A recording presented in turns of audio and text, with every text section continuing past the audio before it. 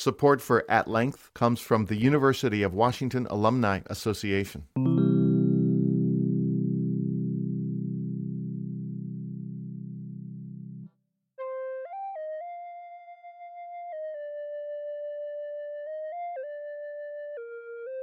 Welcome to At Length. I'm Steve Scher. This is a series of in-depth conversations with visiting scholars to the University of Washington and with UW scholars as well. We cover a variety of topics in wide-ranging interviews that I hope take us to new and surprising insights. But of course, it is the journey that matters as much as the destination. We do have to have a social movement to transform our society, to keep the things that we like, that we need, but to keep them from killing us. There's an obesity epidemic in America, and it is spreading around the world. Shriki Kumanyika is a scholar in the field of nutrition and public health. She is Professor Emeritus from the University of Pennsylvania, currently President of the American Public Health Association, a nonprofit focused on the goal of raising health outcomes in America. What tastes good to us is manipulated in foods because of the types of foods that we're given. And there's some good data in adults, at least, to show that people's preferences can be changed. Professor Kumanyika visited the UW as part of the Wellness and Weight Series, spring 2015, to give a talk, 30 Years of the Obesity Epidemic and Counting, reflections on lessons learned at home and around the world. Her name, by the way, Shriki Kumanyika, is the name she took on to reflect her changing political values. It's not the name that my Southern-born parents gave me. I was christened Nina Bell Adams. A good Southern name. You got to have a middle name of Bell, Ann, or May. And when I was, my 20s, the Pan-Africanist movement, I was living in New York City, made us very conscious that Black Americans didn't have a homeland. We were transplanted and didn't have a heritage that went back far enough. And so my husband at the time and I decided that we wanted to have African names, reflect our heritage. It was difficult for my parents, partly because my parents were of a vintage where the association with Africa was not something that people had been proud of. But I felt strongly that I wanted to be somebody with a heritage. I took a trip to Africa and visited 6 different countries. We changed the name to something that spoke of our political leanings, wanting to give service to people of the land and be aware of the crisis, the ongoing crisis for people in the African diaspora. So I changed my name. Shriki Kumanyika was Associate Dean for Health Promotion and Disease Prevention at the University of Pennsylvania Perelman School of Medicine and Professor of Epidemiology in the Department of Biostatistics and Epidemiology and in the Nutrition section of the Department of Pediatrics. We met at the Decca Hotel in their boardroom above 45th Avenue in the U District in Seattle. You might hear the rumblings of the traffic or the faint whisper of the Muzak from their lobby. The long table held a few Cokes and a few bottles of water, emblematic, you might say, of the problems and the solutions to this epidemic. Tackling obesity means grappling with a wide range of personal, social, and economic factors that influence body types and body size. Sometimes the studies reveal some surprising twists. The research on obesity has been primarily on people seeking treatment for obesity, and that's a primarily white population. It's been primarily female.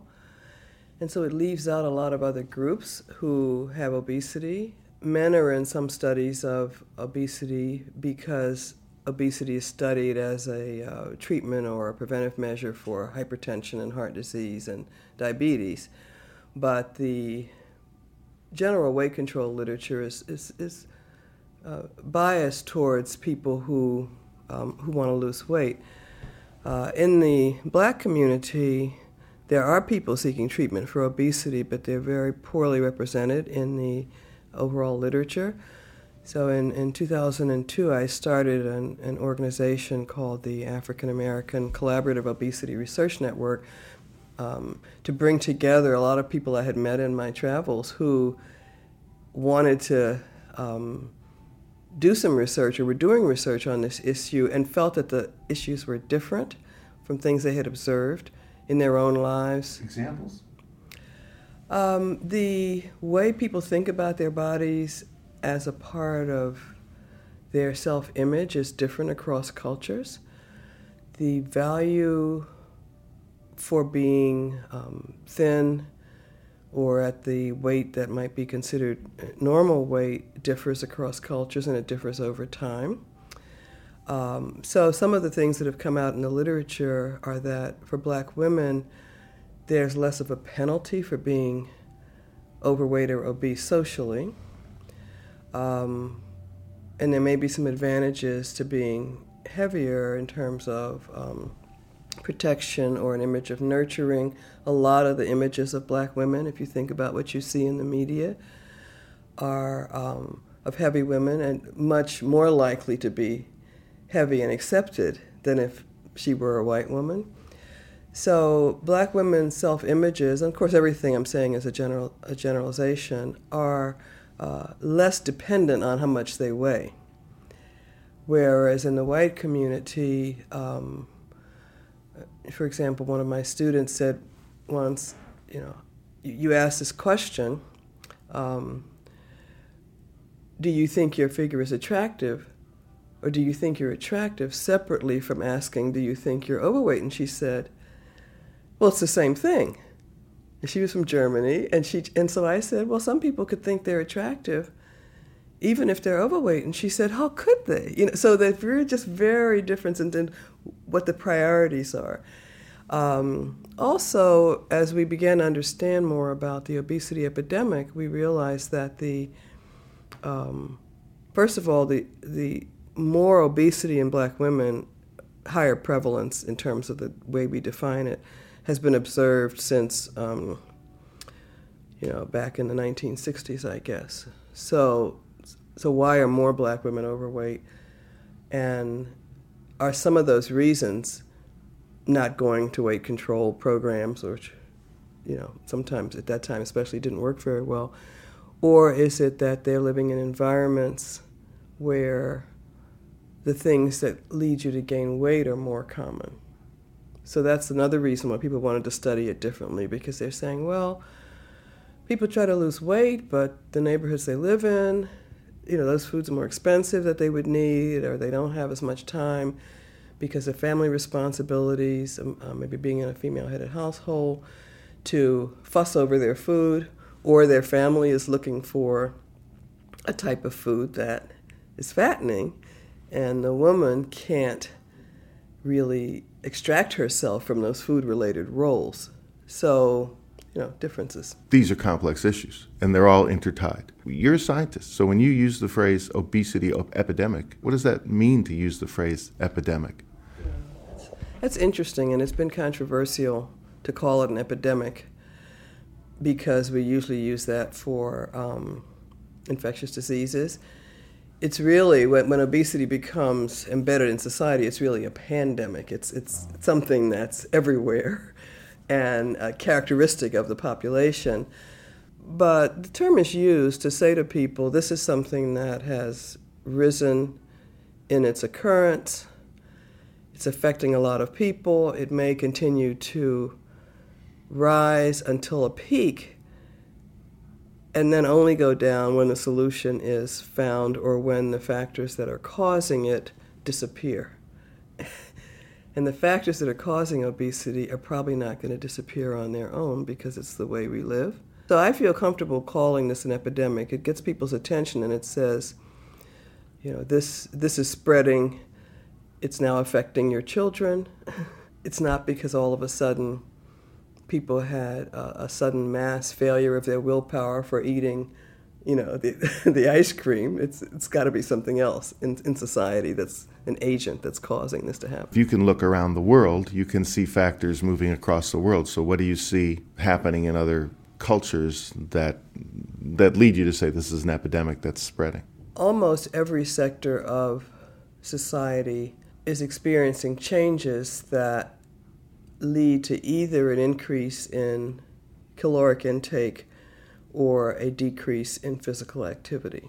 Because it's associated with urbanization in developing countries where people are moving from rural areas into urban areas, and they are less physically active because they're not walking to carry water, or they're not, so I mean, if you just get that picture in your mind, you can begin to see, and they're dependent on buying their food instead of growing it in developing countries, and the food, almost all food that's bought outside of the home, wherever you are, is made to maximize palatability with sugar and fat and salt. So it's a very simple story. The causes are the same everywhere, and the only places in the world where you're not seeing increases in obesity from whatever level they started is where there's something else going on that is either protecting them or that's dominating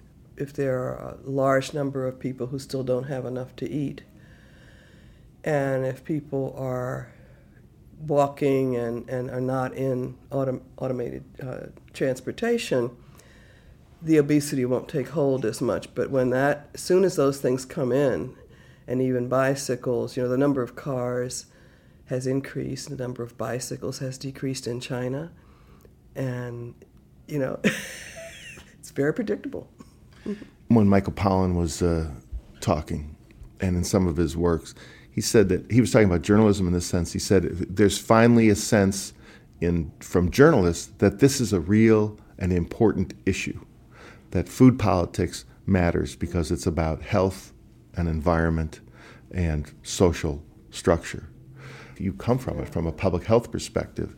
Do you find that the people who write the Ag Bill are starting to understand that the decisions they make about crop subsidies, about sugar subsidies, directly relate to their constituents and their constituents' health in their neighborhoods?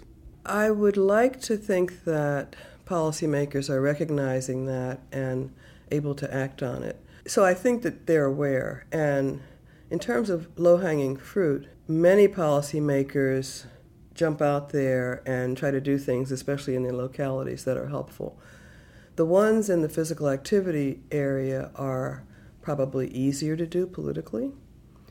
Bicycle paths, greenways, and things that help people to be more active. The difficulty there might be getting people to use those things, or safety issues associated with cycling and so forth. The things, as things become more structural, they get harder. Housing redesign, green space around housing, how people move around within housing developments, neighborhood design. Certain areas you can retrofit to be more walkable, certain areas you can't. Air quality, environmental issues.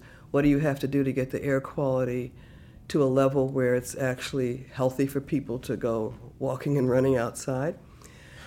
And so if you go up a ladder of difficulty, when you get to food-related policies and economic-related policies, then you have problems. This may seem like an odd analogy, but when you look at the marriage equality laws that were being debated, and you see how the power of the business sector got politicians to change their views, that gives you an example of how important the way we live is to businesses. And unfortunately, many of the things that you would have to change are not yet things that businesses see in their best interest to do.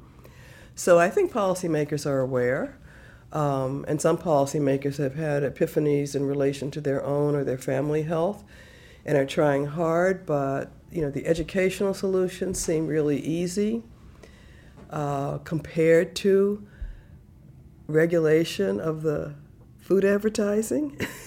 You have First Amendment issues. So, yes, we're getting there.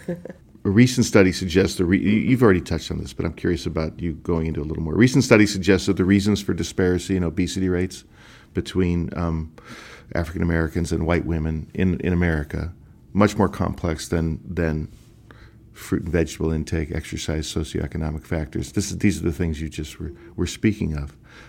But so given that they're complex, and that it is political, and that, as you said earlier, diet programs were sort of geared to white women who were interested in losing weight. What's the message you take to African American women who look at their bodies and may say, yeah, I'm overweight but attractive? Right. Or I'm overweight and it's not a health issue for me. It's not a social issue for me. Or, like the hundreds of people who've come to some of my studies, I'm overweight, but everything I try, I just gain it back. Or I don't have support because people tell me, well, why are you bothering? You're okay. The tolerance that might be there. So I think the first message that I have taken to black women in particular is this is a health issue or will be a health issue. I used a technique when I was working with an organization that's now called the Black Women's Health Imperative, used to be the National Black Women's Health Project. That was a spinoff of the women's movement years back for black women. And I had got my bar graph showing all the disparities and black-white comparisons and stuff like that. And I took all the bars for the white women off. I gave each one a chart. Find your weight and height when you were just coming out of high school. Find that. Okay, that's your body mass index level. Now, add 20 pounds or add 30 pounds. Go over and look at your BMI there, and to get that in your head. And then I showed them a bar graph of the likelihood of developing diabetes at those different BMI levels. And I felt that I was effective because one woman in particular came up to me and said, this is the first time I've thought about my weight as a health issue. But now you show me that while I was being rebellious against the white image, I might be harming myself. We have really tried to suppress the comparisons now. Talking to epidemiologists and public health people, talking among ourselves, first of all, maybe reinforcing the idea that these things are intractable. Because even though I can say we should do something about this, all people see is the black bar is higher than the white bar and that kind of stuff. The conversation has to be entirely different. So we're now going without the extra bar graph, and we're showing people how many African Americans have weight-related health problems, that there are ways to address these problems, that change is needed in communities to make it easier for people to address these problems, and that they're the only people who can make these changes to figure out what changes they want and to demand them. This is from the NIH. There are racial differences. There are physical differences in races. I thought part of what we were looking at was saying that, there's such little difference between our skin. There's the skin tone, but little more. Well, there are absolutely factors that have to do with those designations. But the point is, and I agree with you completely, those are social political factors. They are not biological factors. There could be something biological. We don't know everything, but we know. My list of socio-political factors that could explain this is long enough that if I keep, I won't run out of things to look at in that sphere. So that the experts in sort of race and health have made a point that these categories are not accepted by physical anthropologists and people who really understand race as a concept, as a physical anthropology concept, that the race is human. So how did your public health expertise and your focus as a scientist on the data of health and nutrition, how was that influenced by your political thinking and the world you grew up in the civil rights era?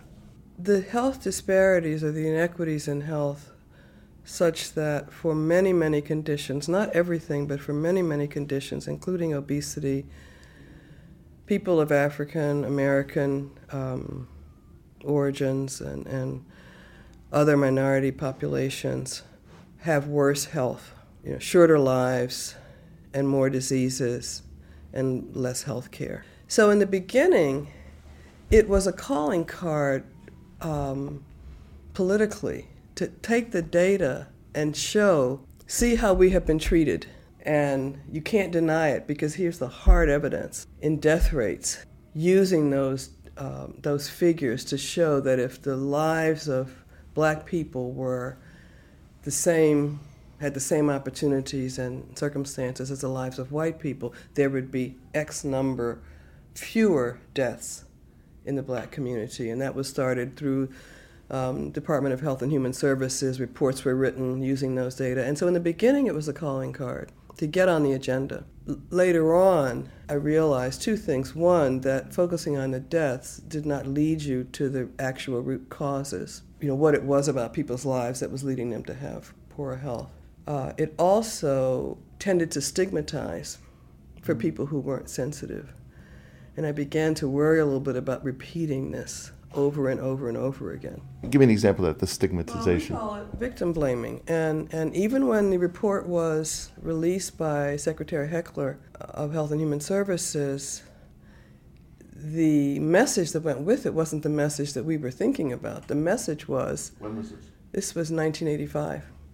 The message was, so if those people just changed their behaviors, they wouldn't die, they wouldn't have as many deaths.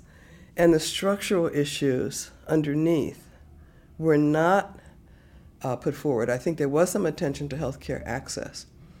But I had written a paper about cross-cutting issues. And I was writing about nutrition, and I got the message from some of the people in the government who had solicited the paper, take that stuff about poverty out. And I said, well, I'm sorry, you can't talk about nutrition and health disparities without talking about poverty. Well, that's not in our mandate. That's another department.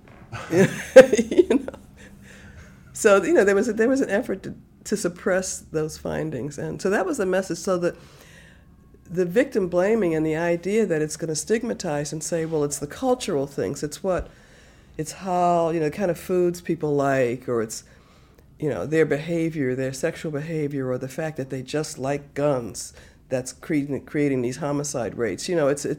So it could backfire. Give me your list of the structural issues. I mean, the fundamental issues that lead there to be this disparity in health between African-American populations in America and white populations. Well, it plays out differently in different societies. In Europe, sometimes people focus more on income.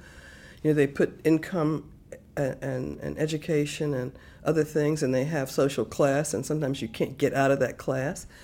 So I think that then, in brief, it's opportunity. It's opportunity that starts, it's a cumulative difference in opportunity and exposure in education, in income.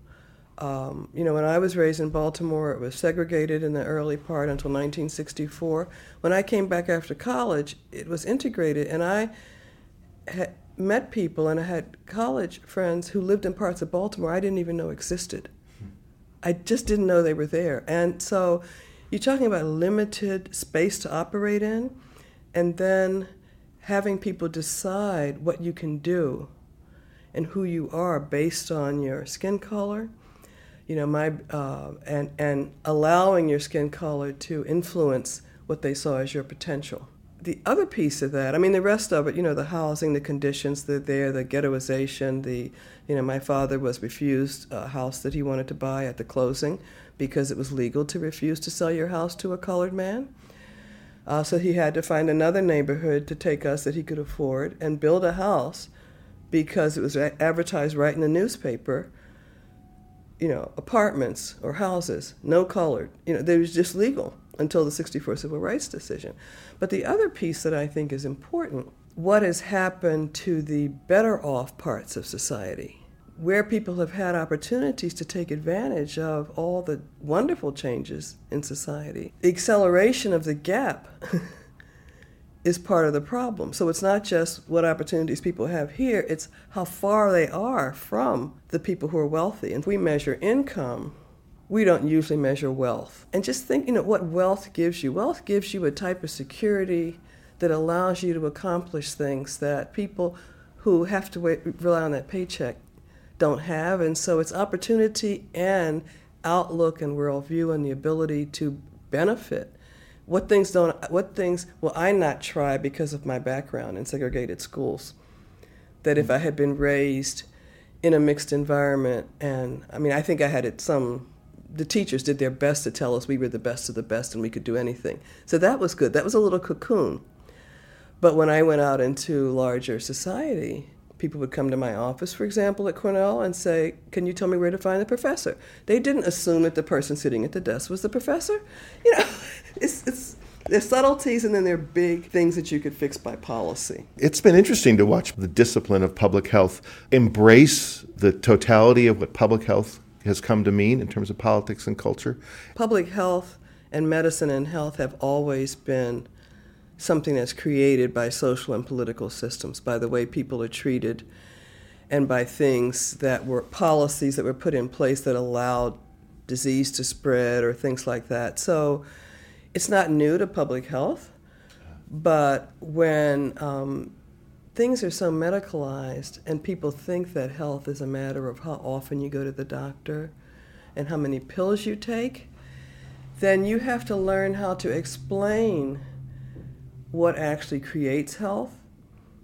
And what creates health is a little bit different from what creates disease. And because of our brilliance in medical technology and our ability to do some things at the treatment level, we've even made bariatric surgery a lot safer, so that waiting until people are severely obese and then offering them a safe enough procedure to remove the weight is an option.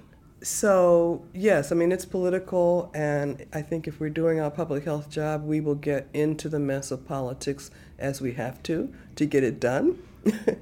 Take me back to those women who have their body image and they have their issues of weight, of maintaining weight or losing weight. What do you tell them about access to food and the kinds of food they should think about choosing? People don't see that they can necessarily affect their food system. They think they have to react to it. When they look at a product on the shelf, they don't see themselves talking to the manufacturer about, I wish you had less salt in this, or could you make me a lower calorie version that tastes just as good? So part of this is to find people who are activist oriented in the community, who can then see the specifics related to weight issues. And that's not going to be everybody. Just the average person trying to lose weight is not going to become a political activist because they're trying to lose weight. So you always need the counseling, the activity, how to navigate the food system. But telling people they are victims of food companies doesn't work. And some people are trying to do that. You can point out the differences in advertising, like what we've worked on, target marketing, that the number of ads coming in through Black-oriented media, the number of ads in Black communities, everything that you can imagine about advertising is disproportionately higher in Black communities and Black media channels, and physical ads, outdoor ads, and so forth. And that was one of the first things that we documented when our network started doing research. People don't realize that, because how would they compare? You have to do a study to make that comparison. So then the question is, why is that? Well, usual business practice for marketers to look to see, where can I sell this? And if they see food consumption patterns or they see cultural images that can be leveraged to sell a certain product, you do it with food just like you do it with anything else. And the number of food ads and the types of food ads and so forth, and the Black celebrities and the websites, the market is very rich in terms for the companies. And that's something that leads some public health experts to want to just show this to people in Black communities and say, look what they're doing to you. But it doesn't work that way, partly because the same companies are in communities in economic ways. And so they're offering scholarships and they're sponsoring concerts, and they are showing images that people might like to see of themselves. A lot of ads now throughout are showing heavier people. And they're showing heavier people consuming different things and doing different things. So is that actually, I thought that was good. Oh, look, we're being more accepting of different body types. I mean, I think to normalize weight so that it reduces the bias that is extant about people who are living with obesity, that is good.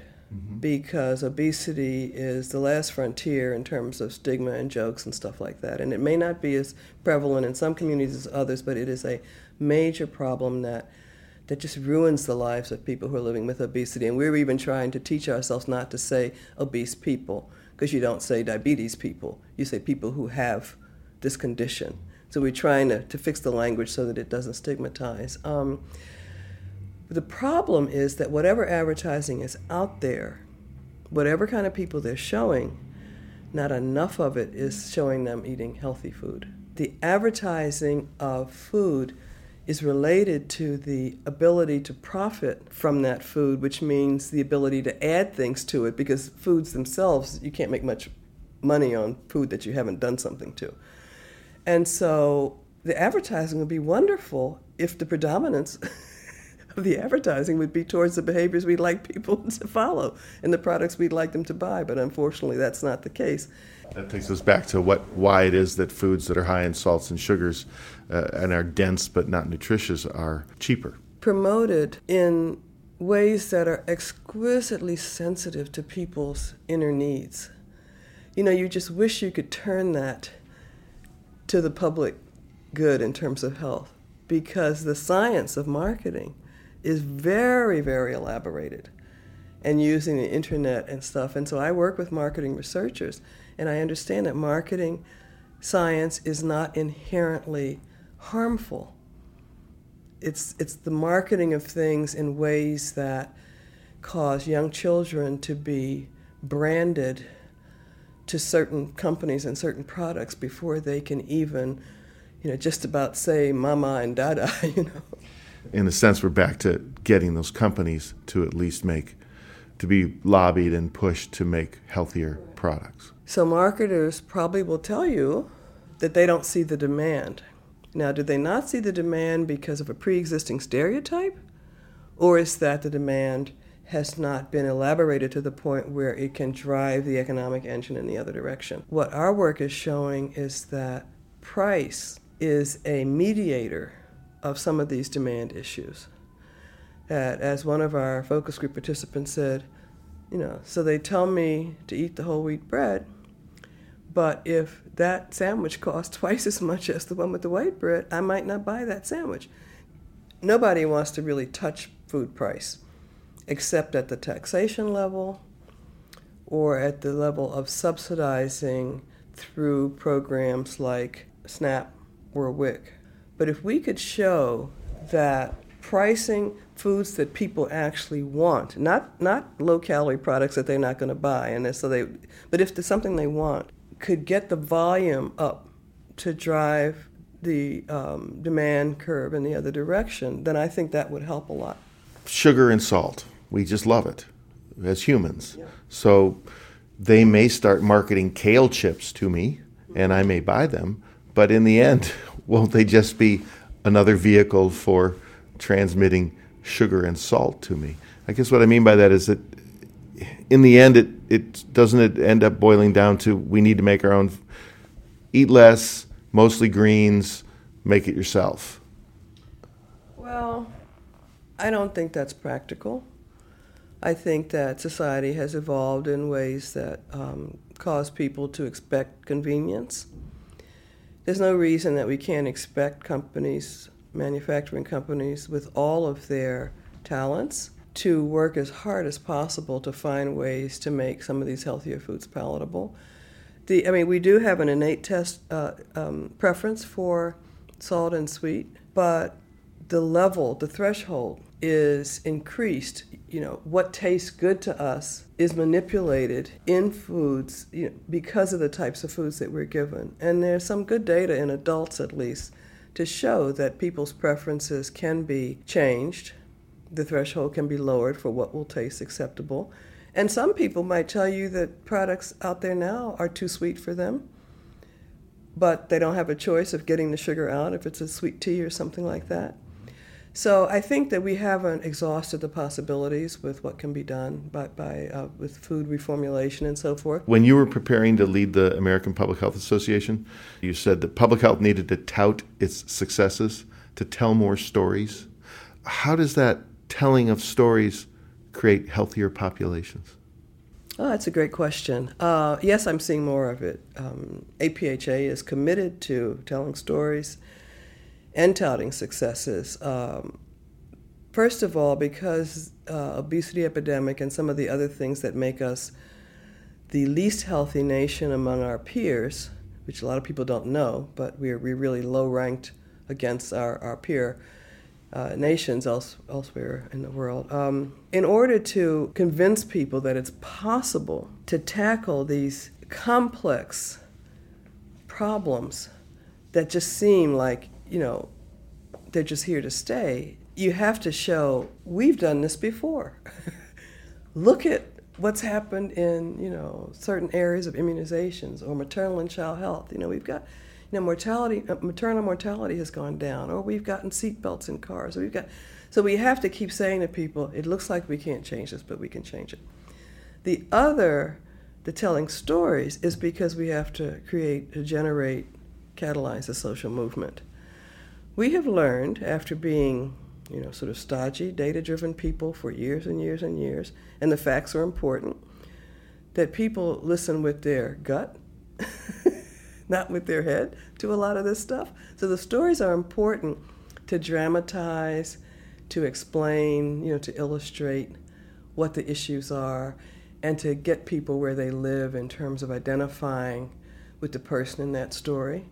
So the combination, having the facts, but telling the stories to help people connect with the issue, it's really going to be the winning combination. We do have to have a social movement to transform our society, to keep the things that we like, that we need, but to keep them from killing us. And that's going to take increased awareness among the everyday person. It can't be left to the health sector. We've got to have every business and people who are thinking about other aspects of society to recognize the influence they have on health. We have to recognize what their missions are too, but we've really got to come together to solve the problem so that when we look forward, another 30 years, we're seeing the future we want, not the one that we've just got because we didn't figure it out in time. Shriki Kumanyika visited the UW as part of the Wellness and Weight Series, spring 2015, to give a talk, 30 Years of the Obesity Epidemic and Counting, Reflections on Lessons Learned at Home and Around the World. For more about the Graduate School Public Lecture Series, search for Weight and Wellness, University of Washington Alumni Association. For more on the guests visiting the UWAA, search the University of Washington Alumni Association. You can also find our At Length interviews there. You can also find the latest At Length interviews on iTunes and by searching for At Length with Steve Scher. Thanks for listening. Support for At Length comes from the University of Washington Alumni Association.